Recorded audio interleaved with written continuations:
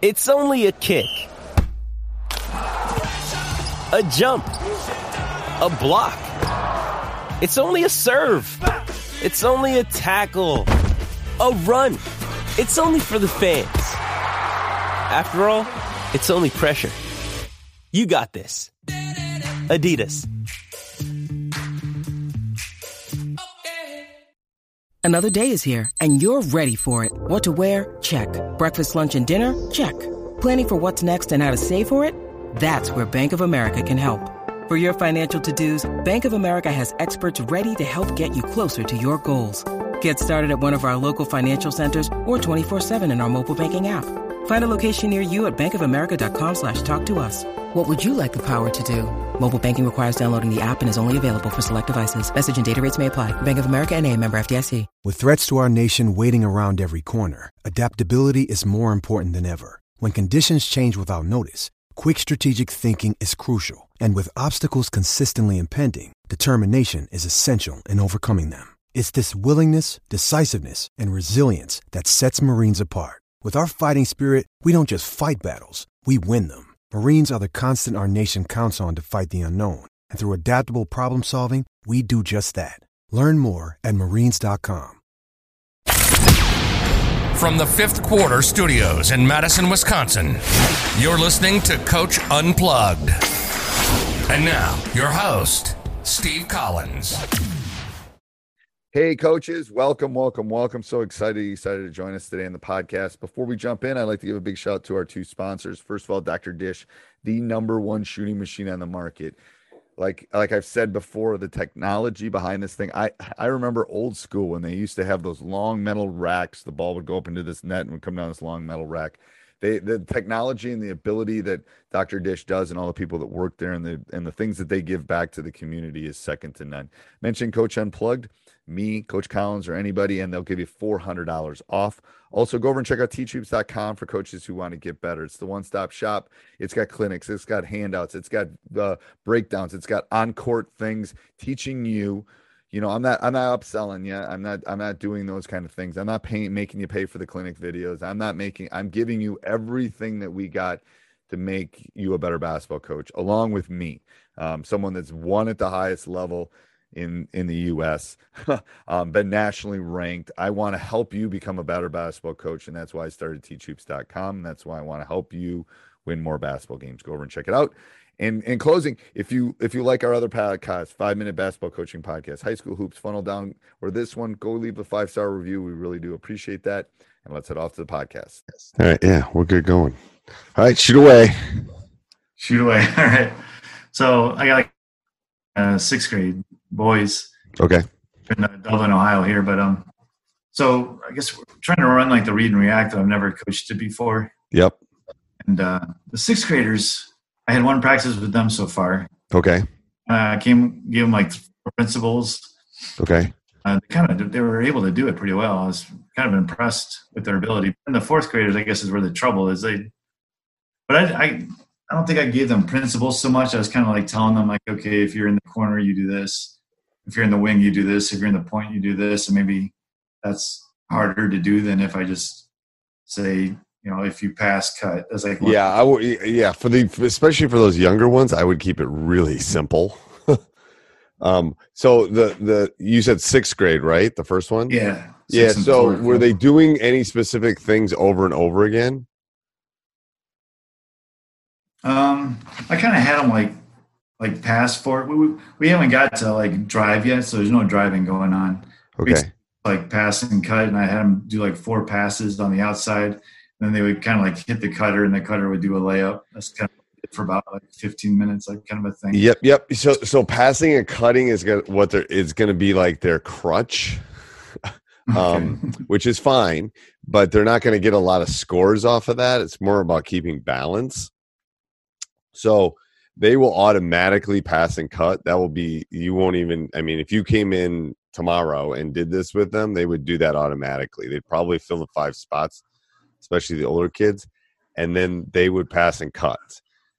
So the percentage, because I looked over my last couple of years because we're tweaking some things in our offense with this, and how often you actually make that pass to the cutter and score off it is really small. It's hard to do it. It's hard for NBA guys to do it. Okay. So you're going to want to teach them to do, once you've done this once or twice, I won't even worry about cutting anymore. I would worry about another layer that you could add that will take every other layer, but cutting is going to take more time. Okay. So whether it's you want them to screen away, whether you want them to cut and then back screen, whether you want them to drive or dribble and then, curl behind, whatever you think they're capable of doing, whatever that next step is, that's where you should spend your time. Because my guess is the passing and cutting is going to take care of itself. It would be interesting. It would be an interesting experiment if you came in and said, all right, let's try this. I bet if you sat back and watched for like 30 seconds, they would all pass and cut and replace. And especially if there's no defense, it's going to look good. But as soon as you put some defenders in there and they don't let them cut, or they, it's hard to make that pass to the cutter, it'll be harder to score. I guess I was going over like some different things too. Let me think. The inbounds plays. Yep. I was looking at their classes, the courses and stuff. Yep. I was thinking of doing like a line. This is with both of them. I was going to do have like 3 of them on the foul line, and then like one like the post by the ball. Yep. And this I forget what you guys call this, but maybe like a triple curl or something. But like the guy at the post comes up and screens, and then all 3 of them curl around that screen towards the basket, kind of thing. Yep. I would. So especially at this age, I would pick one set. Like if you want to do line at the free throw line, or you want to do a stack, or you want to do a box, I would just pick one of them. Okay. And then maybe pick 1 or 2 variations of it. Just because it's easier for them to remember. I wouldn't cross pollinate different types of out of bounds plays. I would basically pick one and stick with it. And then if something doesn't work, you can just kind of tweak off of that. So if you like the one at the free throw line, then you could do the curls. And then maybe the next time, I'm telling you right now, at this age, if you teach them to cut hard, it will work. Okay. That's like another one, I think. Like the other, like the variation was like, the one goes back, the middle one goes back, right? Yeah. And the thing is, what you could do with the them 2 up front, like cross or something. Yeah. So what you could do with them is teach them that it can change every time. Maybe the guy on the right or the left taps the person, and then the reach of them, so they know which way they're going, and then just have them cut. Just like all 4 of you are going to cut to the basket. If they cut really hard, one of them will be open, especially at that age, because they're going to it's just hard for them to jam and stop the cuts. So it's not even the screening. That's why I think at that age, cutting and curling is really good. And it's a great way to get some easy buckets, to be honest with you, because you're moving at the basket. Right. More than your offense. Like, yeah. I mean, how much are you really going to – the offense is important, and don't get me wrong, but you're going to only run that at that age 20% of the time probably. The rest of it's going to be transition. The rest of it's going to be out of bounds plays. The rest of it's going to be a steal or a turnover, and you're going to go. So I would spend a lot of time. I'm just remembering back to my son when he was that age, that I probably spent too much on offense for this percentage of times we actually ran it in the half court, and work more on what are we going to do when they turn it over? What are we going to do in transition? What are we going to do getting the ball up the court? It's one of those hard things. Do you think one of them is better than the other? Do you think do you think the line's better than the box, or the other way around? Describe your team. Are they a bunch of all same sizers? Do you have a couple big skyscrapers? Do you have guards? Do you have bigs? Do you have a mixture? A lot of guards, really. I think I was planning on playing 5 out. We don't really have anybody that posts up at all. You know what I mean? Yeah. So if you've got 5 guards, get them away from the basket so they can use their quickness because there'll be some times where bigger guys are on them and you want them curling and cutting. So I definitely would not use box with a guard set. I would use something where you can just pull them away from the basket and get them moving. The hard part, and it's been a while since I've had to do it with that age, but The hard part is to find the guy to throw it in, to be honest with you. Oh, really? So that's where you got to experiment. Because sometimes your best passer is your best scorer too. So there's this fine balance between, but especially if you're cutting and curling, you got to have somebody that can actually thread that needle. Hey, Coach, I hope you're enjoying the podcast. Make sure you subscribe and like. Those do mean a lot to us. The written reviews are really important. Two other things that you can do to help us out that doesn't cost you anything. First thing, you can go over and subscribe and like and join our YouTube channel, Teach Hoops. You get updates all the time on that. You can also, if you do any sort of shopping on Amazon, you can click our Amazon link down below, www.teachhoops.com/Amazon. Bookmark that. Anytime you do any shopping on Amazon, we get a small little commission, and it helps us with our hosting fees. And if you really, really, really want to help us out, you come over and join teachhoops.com for coaches who want to get better, become a better basketball coach. It's one of the reasons I got into this was to not only help my players, but to help other coaches. And like I said, we ask our players to work on their craft. Are you working on your craft? Let me help you become a better basketball coach. All right, back to the podcast. And usually there's one or two on every team that can do that. So you got to experiment with that a little bit and figure out which of the people can thread the needle on that pass. And then you'll see that in practice more than anything. I was thinking about using like a similar thing, like when it's on the side also. Right?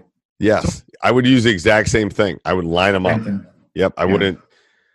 And then I've said this before on. Would they still face the basket, or would they face the ball on the side? I would line them. I've always found at that age, just put them in a line facing the guy throwing it in. Okay. Because then they can curl, they can cut, they can do all that. I would put it perpendicular to the line the sideline that you're throwing it in. If you know math, yes, I wouldn't put it parallel. I'd put it perpendicular. Hey, it's Kaylee Cuoco for Priceline. Ready to go to your happy place for a happy price? Well, why didn't you say so? Just download the Priceline app right now and save up to 60% on hotels. So whether it's Cousin Kevin's Kazoo Concert in Kansas City, go Kevin, or Becky's Bachelorette Bash in Bermuda, you never have to miss a trip ever again. So download the Priceline app today. Your savings are waiting. Go to your happy place for a happy price.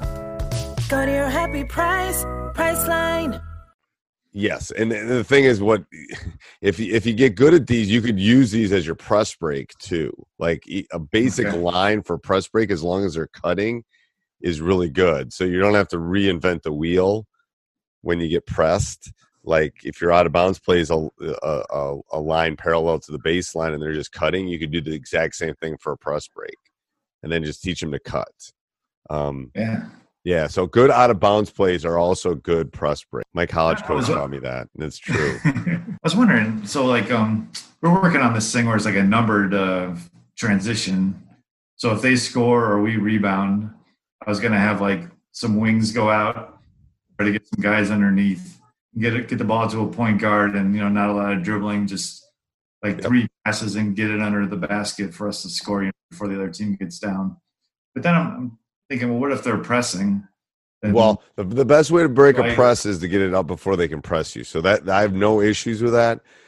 I have had many an argument with my assistant coaches. I don't love a numbered break.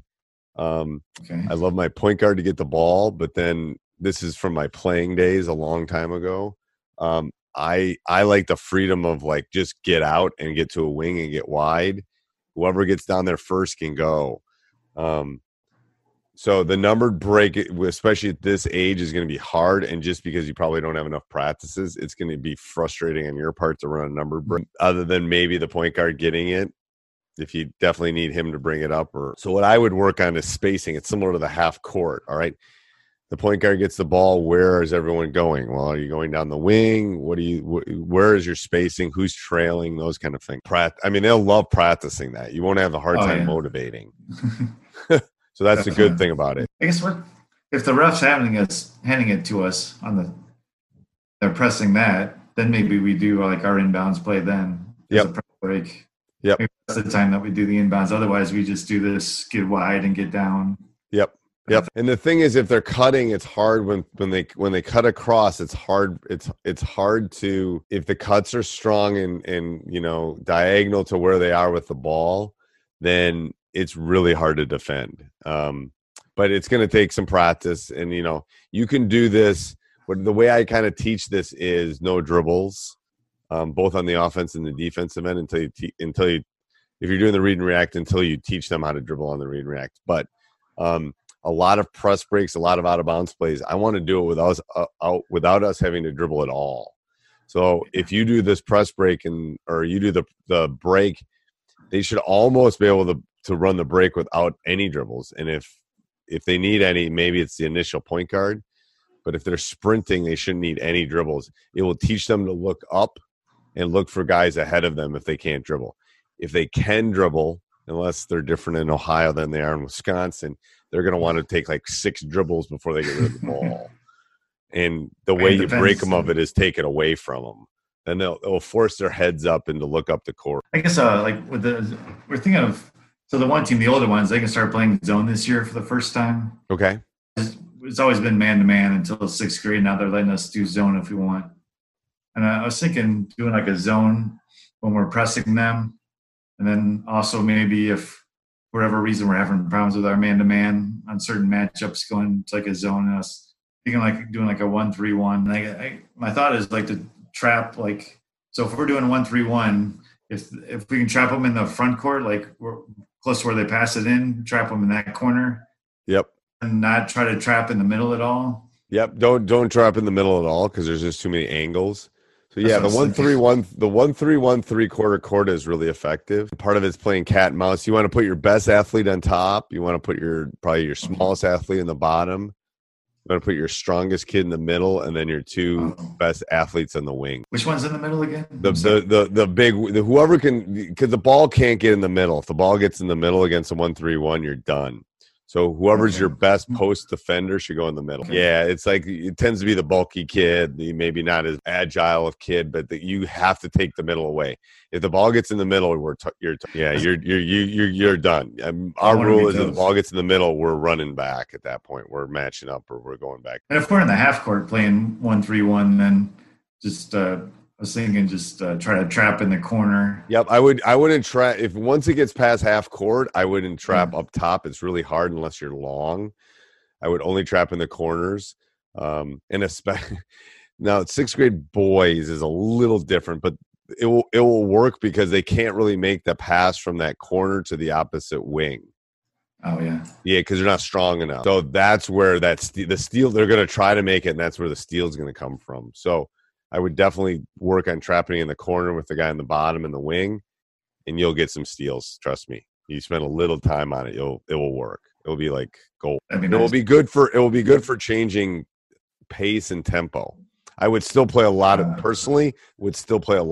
in 6th grade just because they need it. This would be a good change up. And if you really want to press and you're running man, you could just run and jump. You could teach them to double the ball on a dribble, or when they pick it up, we're going to go at them. Some basic stuff like that. When I did it when I was talking to Logan today about coaching his team in 6th grade. We used to do just the first pass. Like they dribble it over half court, and usually the first pass is to a wing. So we would call it like, I don't even remember what we called it, but the ball would go to the wing, point guard would bring it up, ball would go to the wing, and we'd trap. And we'd do it once. We'd trap just once, and then we'd be in our man. And we'd score 5-6 times a game out of it because people aren't ready for it. They don't know when it's coming. So that element of surprise, and especially at that age, can really be effective. One more, coach, and then I got another one after you. Okay, which one? I guess if you have a player that like doesn't want to do things during practice, I mean, what do you do with the kid? I mean, I was like, how about we play knockout? And the kid's like, no, I don't want to play knockout. And then even like we were going to do like a cheer at the end, just put your hand in and do like a team cheer. And he's like, no, I don't want to do that. Like, oh my God, what's up with this kid? So those are hard. That kid's probably there because mom or dad or grandma wants them to be there. So what I've done in the past with those kids is you got to find what makes them kind of click. And it might be Star Wars, it might be Marvel, it might be, they might be Math Kid, they might be whatever. You got to, if you connect with them in that age, they'll run through a wall for you, but you got to figure out what makes them click. And obviously it's not basketball. So that's a hard one. And I would definitely try to connect with the parents on that one, because I've had to do this. It's like, well, Johnny doesn't really want to be here. Maybe he needs to take up curling, kind of thing. I think maybe he got upset because I was like, he wanted to scrimmage, like 4-on-4 scrimmage. There's 8 kids on our team. Right. And I kind of like, I don't know, I didn't want to do it because I'm like, well, that's going to be kind of a waste of time. I didn't say that to him, but I just kind of put it off. And at the end, we kind of ran out of time.